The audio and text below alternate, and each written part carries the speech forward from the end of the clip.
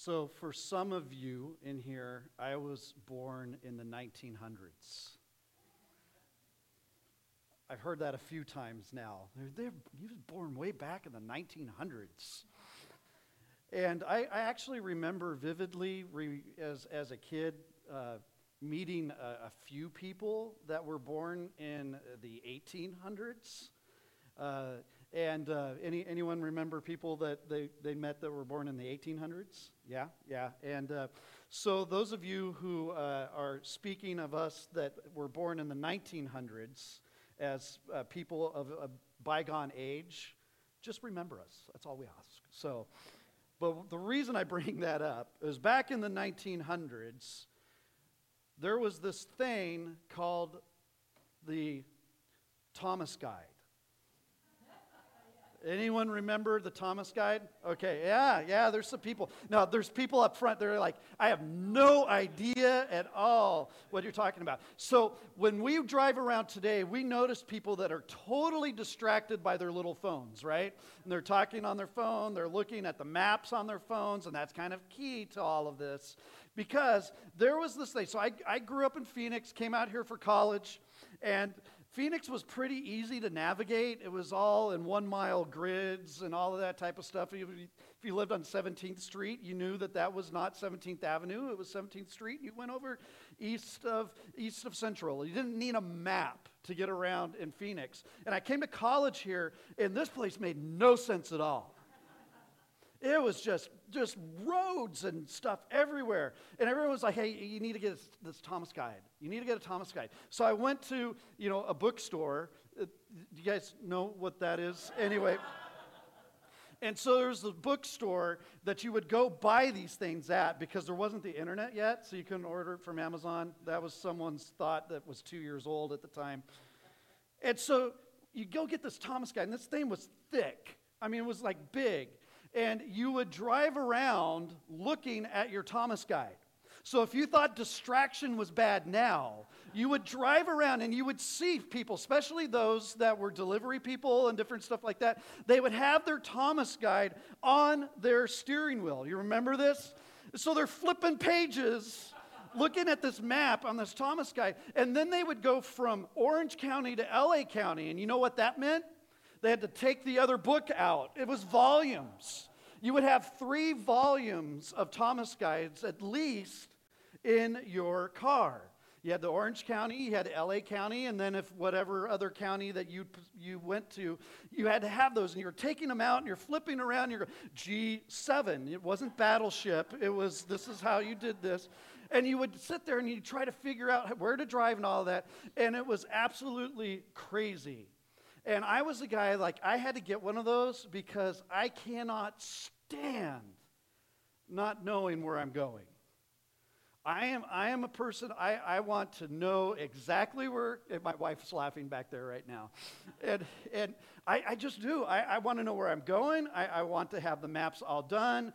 If we went to the state of Washington on a trip that I'd been on 7 times, I still went to AAA and got this other thing that doesn't exist anymore called a triptych.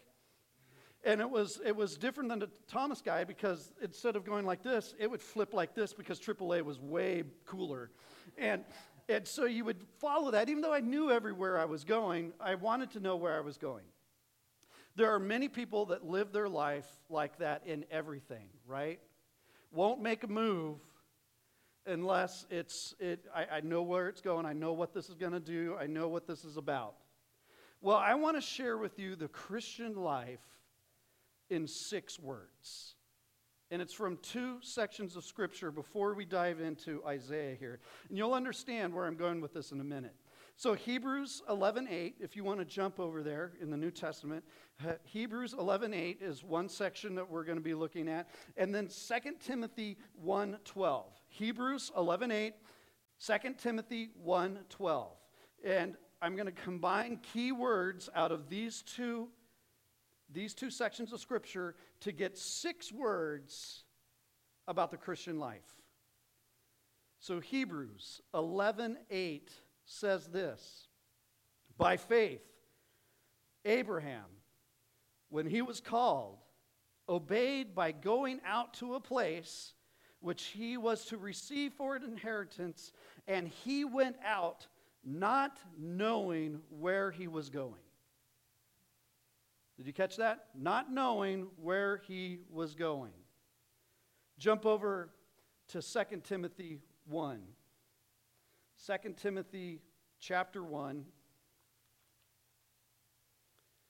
verse 12.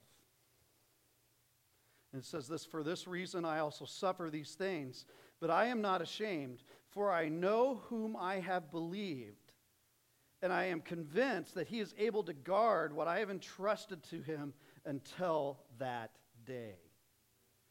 Hebrews 11:8, 3 words out of that really important section of Scripture. Not knowing where. You write that down. Not knowing where. 2 Timothy 1:12, Paul says, I know whom. Not knowing where, I know whom. Abraham didn't know where God was leading him, but he didn't need to know where. Like Paul in 2 Timothy, he knew whom he had believed. And so it should be with us. We don't know where, but we know whom. And that should be enough. If you always must know where and what and when and how, all in advance, before you obey God, then you are not living by faith in God. Living by faith in God accepts uncertainty. It accepts uncertainty without getting nervous. Why? Because God is in charge. Not knowing where, I know whom. That's our Christian walk. Not knowing where, I know whom. And that is what Isaiah is saying in chapter 36 and part of 37. In whom do you trust? In whom do you trust? You see, we all live on the cutting edge of faith. Either faith in God or faith in something else. You probably didn't see that coming. We all, everyone, people in this room, people in this world, either faith in God or faith in something else. And yesterday's faith in God belongs to yesterday. In whom do you now trust today? In the struggle that you're facing now, in whom do you trust? Not knowing where, but I know whom. We can come predictably to these moments in life when nothing will suffice but what is directly and immediately from God. There's just those moments, aren't there? I can try to plan everything out, but there are those moments where this just needs to come directly and immediately from God. After we've done all that we can and should do, and life's demands are even demanding more from us, we have to understand that nothing but God Himself will suffice. Whatever your challenge is right now, everyone, God is with you in that. Trust Him. Look for Him. He will not fail you. We need to keep our heads up because other forces cloud our vision of God, complicate our thinking, pressure us not to take Him at His word, but to kind of shave off this radical edge of faith that we're supposed to have. There always seems to be some voice whispering to us that God is not a resource, that God is the problem. So the question before us is profound, it's urgent, it's today, it's now. Whose voice will you believe? Whose wisdom will you follow? Whose hope will you cherish and live for? In whom do you trust now? Because right now, as one author said, two worlds exist simultaneously. And those two worlds are unblendable, but also inseparable. That's what we live, and that's the tension we live in this world, right? Unblendable, but also inseparable. This world dominated by man and man's thinking and secular humanism that see all around us. And then you have the world of the Creator that we are called to live in and be a part of. The eternal world. The two worlds are in conflict, aren't they? Everyone is caught up in this spiritual tension, whether they know it or not. This present age keeps telling us that life now is our only chance for happiness. That human power is the only power that counts. That we can bank on only human power and what we see right now in front of us. But that way of thinking ruins people. It kills our sense of a higher purpose and an understanding of God. It quenches the Holy Spirit. It reduces us to actually living a mediocre type of life. It's a world that has an appearance of wisdom, but is always going to let you down. As a Christian, though, you understand as a Christian there's another way to live. And there is a power that we're drawing from that's not from this world. And we call it living by faith. And what do we mean by that? We mean living as if God really exists. Really rewards those who seek after Him. What we mean is living by God's promises as the bedrock under our faith while everything else is shifting sand. And sometimes, as Christians, we kind of have vague ideas about how this is all going to work out. Sometimes Christians live by just creeds rather than a daring faith. And Isaiah is talking about a bold faith the world cannot understand. And I think that's key for our understanding of this section of Scripture, this narrative of what's going on here. Isaiah is talking about a bold faith the world cannot understand. A creedal faith says, I believe in God the Father, and goes on from there. That's good. And if we don't believe that, we're really in trouble. But that's just a beginning point, right? That's just a synopsis of us putting in line a systematic theology, really, of what's going on in our life. But that is not the end-all of our Christian walk.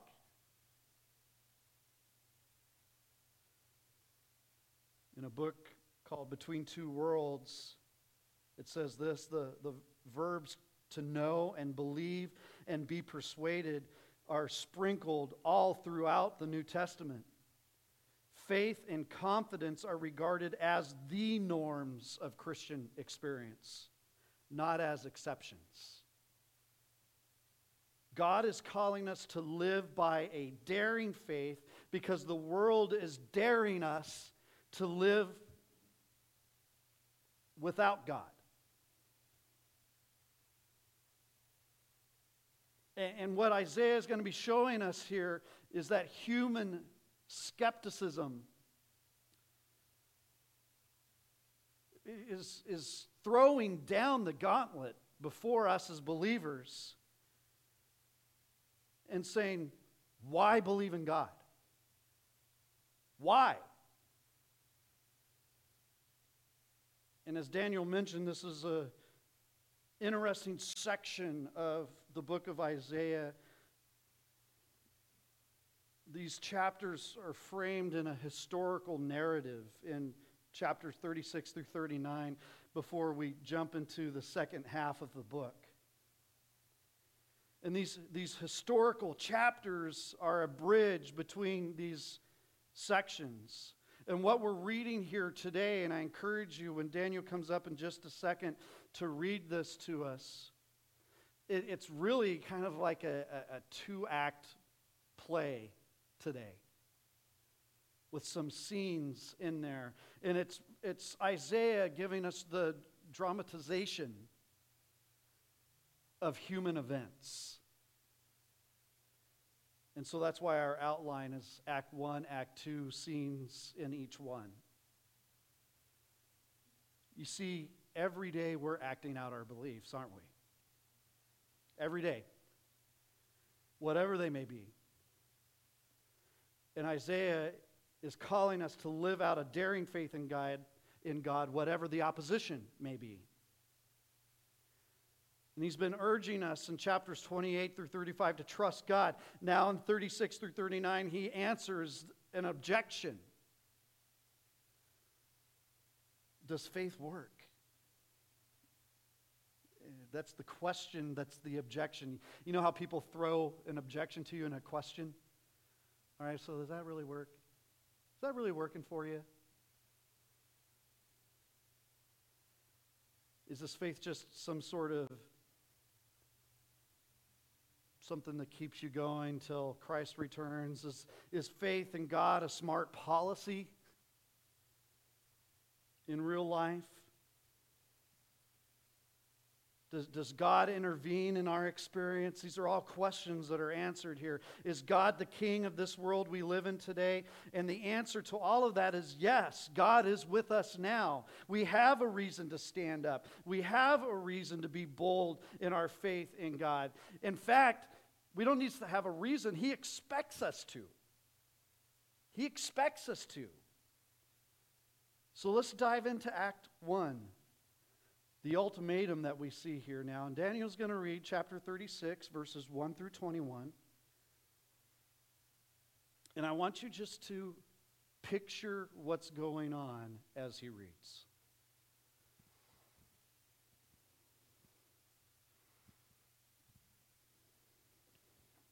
Now, in the 14th year of King Hezekiah, Sennacherib, king of Assyria, came up against all the fortified cities of Judah and seized them. And the king of Assyria sent Rabshakeh from Lachish to Jerusalem to King Hezekiah with a large army. And he stood by the conduit of the upper pool on the highway of the fuller's field. Then Eliakim, the son of Hilkiah, who was over the household, and Shebna the scribe, and Joah, the son of Asaph, the recorder, came out to him.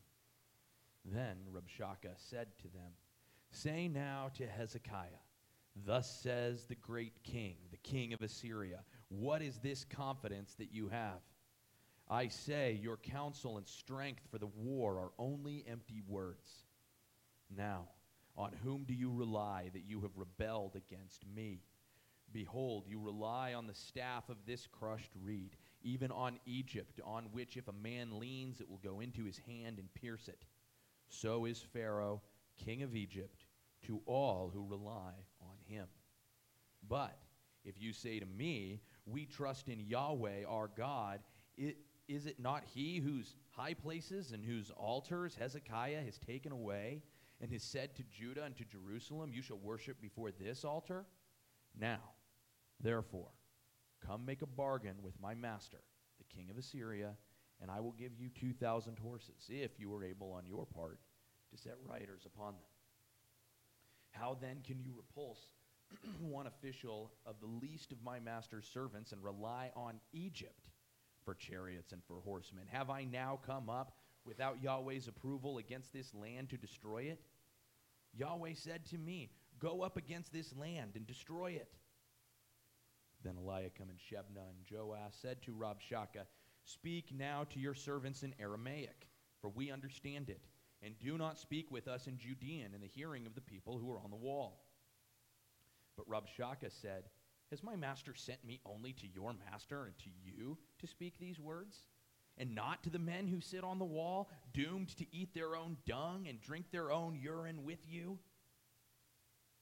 Then Rabshakeh stood and cried with a loud voice in Judean and said, "Hear the words of the great king, the king of Assyria.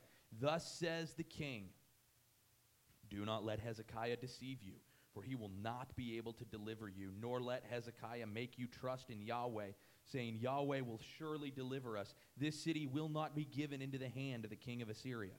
Do not listen to Hezekiah. For thus says the king of Assyria, make your peace with me, and come out to me, and each eat of his vine, and each of his fig tree, and drink of the waters of his own cistern, until I come and take you away to a land like your own land, a land of grain and new wine, a land of bread and vineyards. Beware that Hezekiah does not mislead you, saying the Lord will deliver us. Has any one of the gods of the nations delivered his land from the hand of the king of Assyria? Where are the gods of Hamath and Arpad? Where are the gods of Sevarphaim? And when have they delivered Samaria from my hand?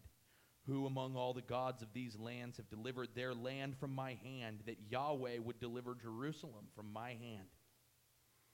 But they were silent and answered him not a word, for the king's commandment was, do not answer him.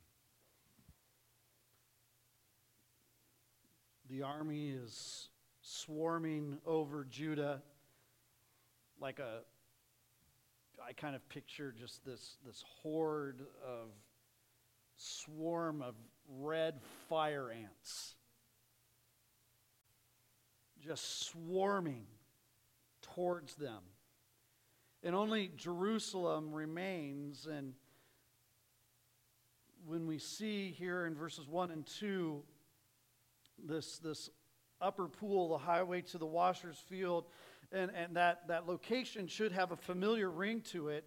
We have seen it before. It takes us back to an earlier episode in Isaiah's prophecy where it says to go out to meet Ahaz, you and your son, at the end of the conduit of the upper pool of the highway of the washer's field. This is a second time that this has happened.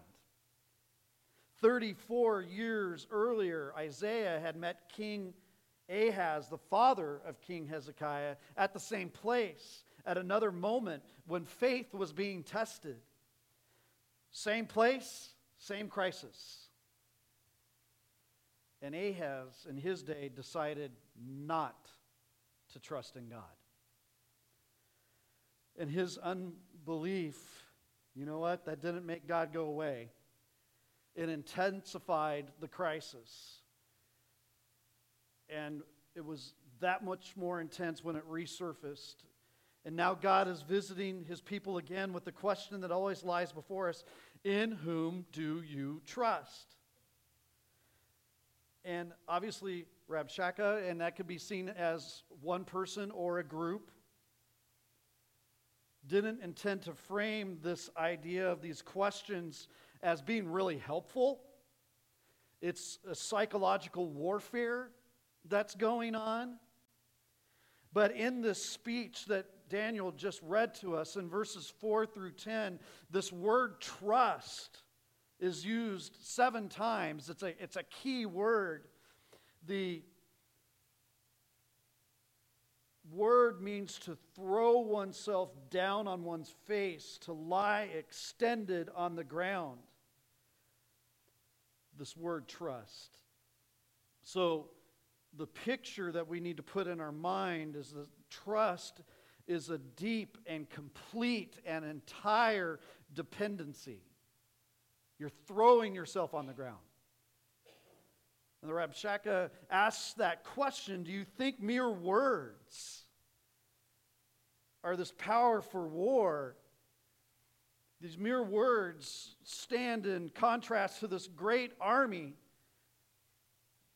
You know, he's basically going, is Hezekiah so crazy as to confront a great army with mere words? And that really takes us to the heart of the matter that we see in these verses.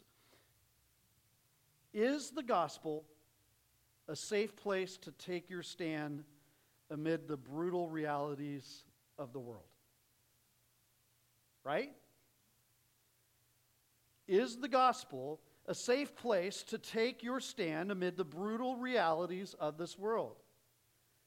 Are God's promises, are God's strategy and power for war, His word, are they powerful or are they mere words? Our society would like us to think that the secrets to life are financial, right? So it's a secret to happiness, financial, health, being smart, educated, accepted in the right circles, degrees from the right schools, good looks. All these mechanisms for self-enhancement and empowerment. Do we rely on those, or is God our strong ally? What happens, everyone, when the human props of our world are kicked out from under us? Do you have anything left to stand on? And that is the question. And the answer depends on who God is for you. The Bible says, God, who gives life to the dead and calls into existence the things that do not exist, in Romans 4:17. If that is who God is, we can turn to Rabshakeh's question and turn it right around. We can say, do you think that mere human empowerment in your armies without God is a realistic strategy for a challenge in life? And that answer depends on whose God's rivals are. The king of Assyria, there in verse 5, your counsel and strength for the war are empty words. Now on whom do you rely? In whom do you now trust? There's an important truth here that I want us to catch. Trust and loyalty always go together. Trust and loyalty always go together. We obey whoever and whatever we trust. Right? See, trust is so much more than just a creed. It is practical. It stirs up controversy and conflict because we yield to the one we trust. We resist the one we don't trust. The king of Assyria doesn't intend to be helpful. We know that. And he's giving out these arrogant questions. He has such a low view of God and such an inflated view of himself. He can't imagine anyone so brash as to defy him. I can think of some certain people in politics right now that are exactly like that. How dare you not think like I think? You must be a threat to the world. It's the exact same thing playing out over and over again. And he does end up defining the source of a daring Christian rebellion. It's a conviction that God is the best ally. So that's defined there. And this boasting, Rabshakeh brags on with a mixture of half-truths and spin and intimidation. It really, as you read this, it reminds you of Satan being in the garden. It reminds you of Satan being with Jesus and taking Scripture and twisting it. And that's what he does. And so it's these half-truths and these intimidations. And there are always arguments against living by faith in God. And they're very effective. In discussions that I have with people, they're just, you sit there and people will go, I just don't understand why my family member B, or, just insert name into these different things. I just don't, they're smart people. I don't understand how they're so gullible with what the world's doing. Right? I just don't get it. That they don't, you would think they would see through this. That is how powerful Satan's lies are. The half-truths. They are effective. And what happens in this section of Scripture, in basically the second scene of it, in verses 11 and 12, is just a really kind of a feeble response. The officials plead to have Rabshakeh stop speaking in Hebrew and to use Aramaic. That was the language of the diplomatic crew at that time. They didn't want the common people to know how bad the situation really was. I was like, that kind of sounds familiar too.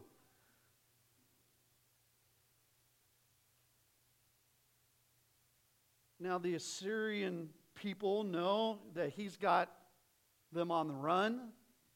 He presses his advantage by hinting at the terrible conditions that are going to be there on a full stage. You're going to be eating your own stuff. We'll just stop there. And he's saying, I hope the people of Jerusalem hear this enough. Maybe they'll rise up against their leaders, demand an immediate surrender. And it's a feeble response, and then it's kicked up a notch. It's intensified in this challenge. Rabshakeh in verses 13 through 21 turns up the volume of the challenge. And you see a word in there, in those verses, the word deliver, which also occurs 7 times there. And that word obviously means to extract, to draw out, to snatch from danger. And what Isaiah wants us to see is how the Rabshakeh parodies God's promises of deliverance. Verse 14, thus says the king. Verse 16, thus says the king of Assyria. The Rabshakeh speaks in the form of a royal decree, but there is another royal decree. Thus says the Lord. There's 2 kings, 2 decrees, both offering deliverance. Satan with our Savior, offering deliverance to Jesus, right? Yeah, it's the exact same thing. The strategy doesn't change. It doesn't change. You know what a false prophet will always do? A false prophet will always offer false peace. A false prophet is always going to offer a false peace. In verses 13 through 17, basically my paraphrase, you know what living under a siege is like, but you don't know what it's like to have to eat your own excrement. This is going to get bad. But this can be over so soon, so easily. Just give in. And my king will give you peace and security in your own land. And there's this devilish logic to it. God promised his people security and peace and their own land. What did this prophet do? I'm going to give you peace and security in your own land for a while. Right? Did you catch what he did? And then I'm going to take you somewhere. Did you catch that in there? Yeah, you'll eat from your own field and from your own vineyard for a while. And then you're going to come on a journey with me. And it's going to be awful like what your land is like, but it's not your land. The devil's tactics is to offer what seems a lot like the blessing of God, but it's not. God said, this is your land. This is where your home will be. When he creates the new heaven and the new earth, what happens?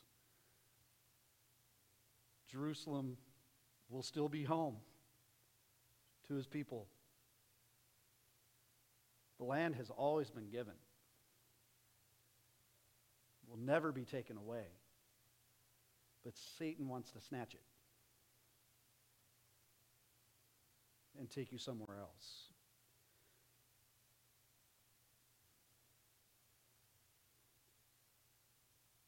Verses 18 through 21, Rabshakeh mocks the Lord as another idol. And that really kind of seals his fate. Evil will ultimately always overplay its hand.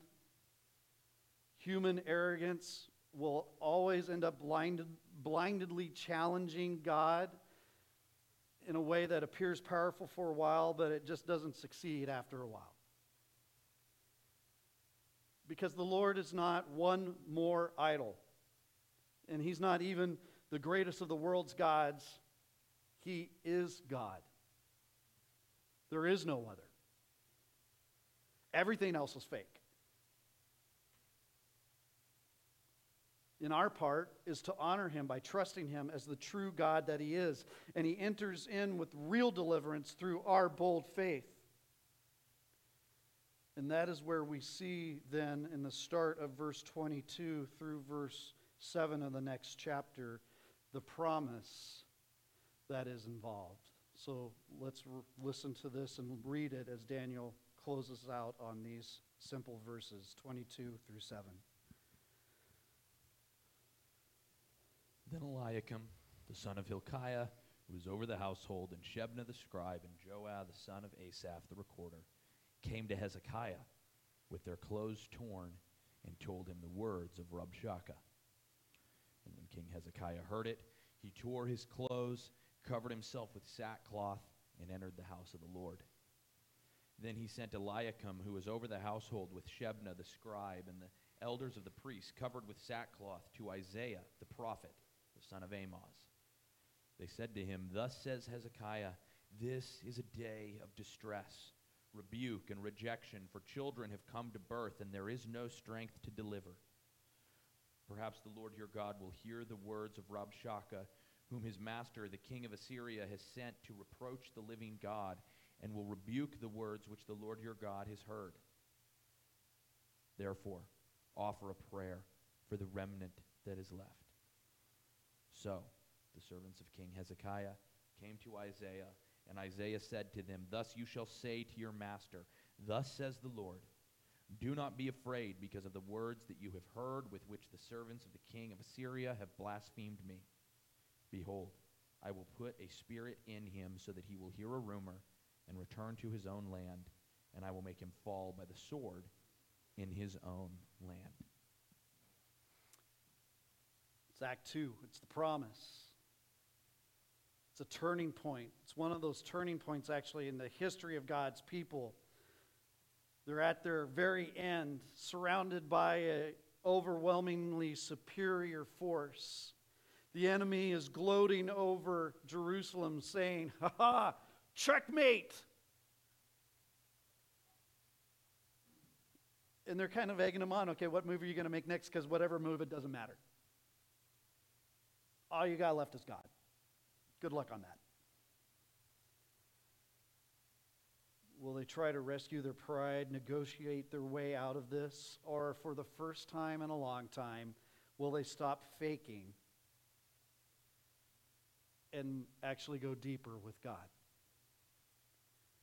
And to Hezekiah's lasting credit, Hezekiah gets real with God, unlike his father Ahaz. He goes into the house of the Lord. He understands that what really matters is not his relationship with the king of Assyria, but what really matters is his relationship with the king of heaven. He can see that nothing will suffice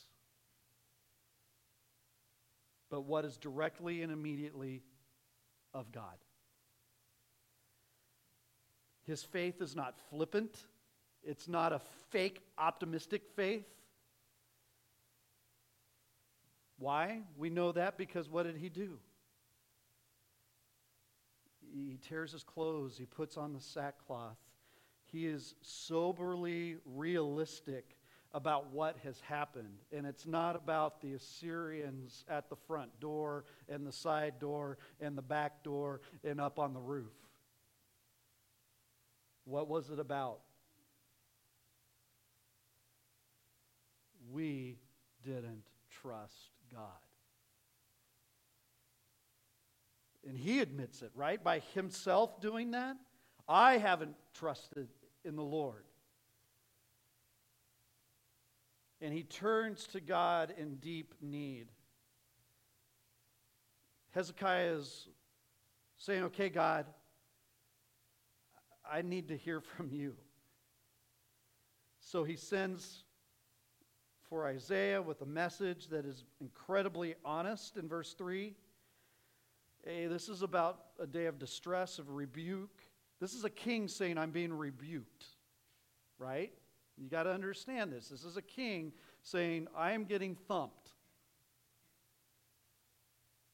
Disgrace. My leadership has been a disgrace. Could you imagine a modern politician saying that?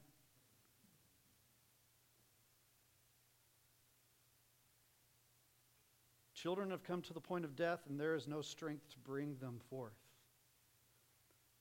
Could you imagine, just for a moment, if all of the media outlets of all of the United States go into a simple podium with the President of the United States saying, this is a day of distress, of rebuke and disgrace because we've blown it. And we need to turn back to God.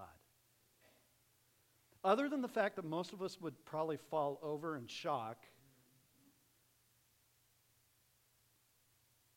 that's the caliber of what's happening here, everyone. That's the caliber of what's happening here. It's the king getting up saying, I admit it. I failed. I am not living proof of the reality of God in how I've lived my life. I have produced nothing but exhaustion for my people. We need to be delivered, but we have no strength to do it ourselves. Could you imagine that? The humility that would take? And so that's the idea that we need to understand with the ripping of the clothes and the sackcloth. Hezekiah's first concern actually is the honor of God in the world. He's like, the king of Assyria is mocking God. And we are the reason for it. And Hezekiah's heart is breaking for all the right reasons. And then comes God with a word of promise in verses 6 and 7. Do not be afraid. How many times have we heard God say that? A lot. Do not be afraid of the words that you have heard.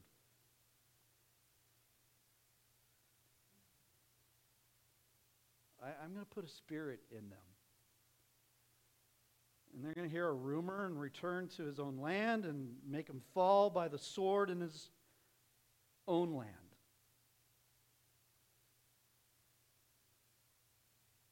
How does God handle this? He doesn't handle it by meeting his force with force. Oh, God is subtle in this one. God basically kind of flies under man's radar.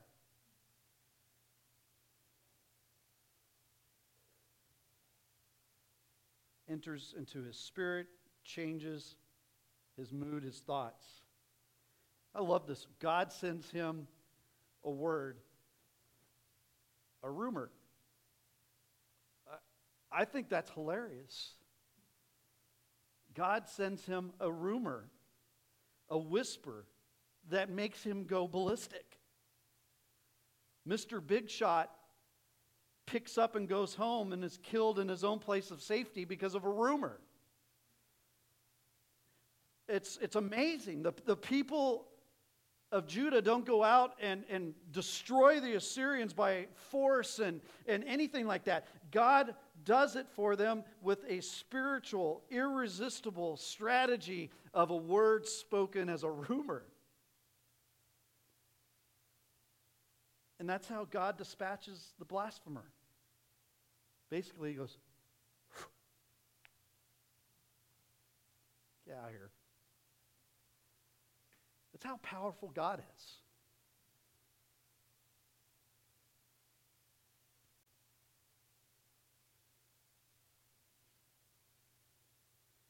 What I love about this, everyone, is going back to verse 5. Do you think that mere words are strategy and power for war? What did them in? Mere words. It's exactly what did them in. The mere words of a rumor did them in. And that's the story. So we could just wrap up and pray and say, okay, try to figure it out. Why is this in the Bible? Why? Sometimes you get done with stories like this and you just go, okay, this is in the permanent public record of the Word of God, and I would like an explanation. Well, the reason is because even today, unbelief still sneers at faith in God. God's people still lose their nerve. And God is still there to deliver us when we get real with Him. Did you catch that? If no one ever thinks we're crazy for the way we stick our necks out and trusting the promises of God, I would argue then we're not really living by faith. If no one ever asks us to explain the hope that is in us, as we will eventually see in our study in 1 Peter in chapter 3 and verse 15, if no one ever asks to explain the hope that is in us, is our hope any different from their hope? Is our Christianity so audacious? I had to come up with a different word than so cool, so awesome, as I would say. So I had to look it up and become smarter.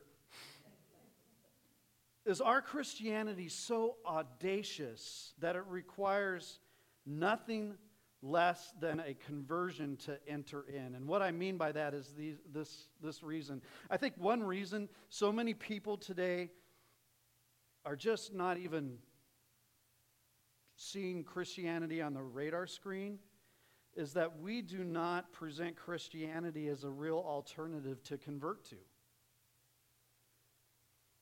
What we present is a padded, safe, predictable worldliness with an occasional stop-off at church. We think it's God's job to ensure an undisturbed routine.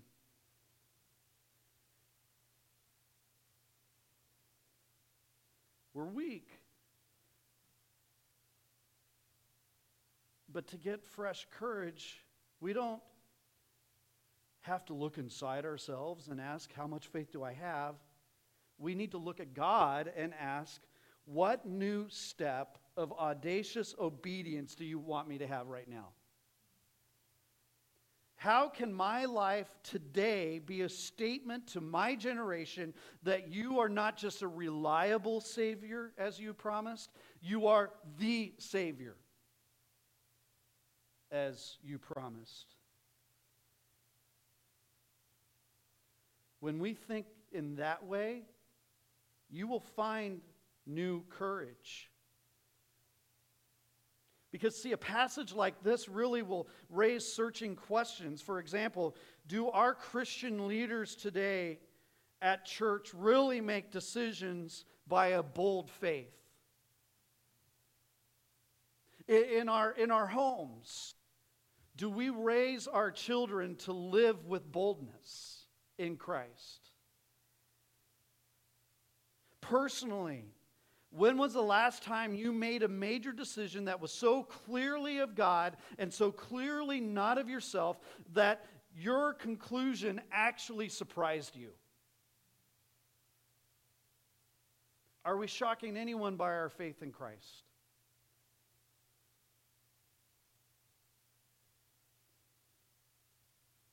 I think if God were to show us in one instant the full meaning of living by faith, we might all gasp and say, no one can live that way. Not in this world. And that's why He keeps throwing us into upheaval. He wants us to experience what it's like for Him to come through when He is the only thing that will suffice, and what is directly and immediately of God. He is the only one that can provide the power, the strength, the courage, the wisdom. He wants us to be the living proof that He is real to this world. And whatever the challenge is that's in front of you today that only God can answer in Him and Him alone, that's a gift from God. He wants you to see His deliverance for His glory. Could you imagine Hezekiah, after all of that, going, they ran off because of a rumor? That's amazing. That's amazing. And Hezekiah had to realize the drama that he was a part of. The acting out of faith that he was a part of. He had to be amazed how God was in this crisis that they were in. And only God and God alone could answer that. And maybe, just maybe today, you haven't been trusting Him like you're supposed to be. Maybe you feel deeply disappointed in yourself and tired of the life that you're living. Maybe you've squandered years of opportunity. How do I get going again? The Bible says that God has made Christ Jesus our wisdom. He is our righteousness. He is our sanctification. He is our redemption. He is enough for everything that we actually need. And we begin by trusting Him to forgive us even in the lost opportunities. Because that's what Hezekiah did. Would you agree that he had a lot of opportunities to follow God before he had got to that point? But it doesn't matter yesterday. What matters is today. And Hezekiah, on that day, trusted God. And on that day, God said, I'm enough. I will always be enough. Even with all of the lost opportunities you had, Hezekiah, I am still enough today. Start there. Do you remember one of the words that I said was in there 7 times today? Started with the letter T. Trust. Start today. Trust Him. Because He is the other word 7 times, deliverer. Trust Him because He is your deliverer. Trust Him now in Christ today. I don't know where, but I know whom. Lord, we thank You for this day.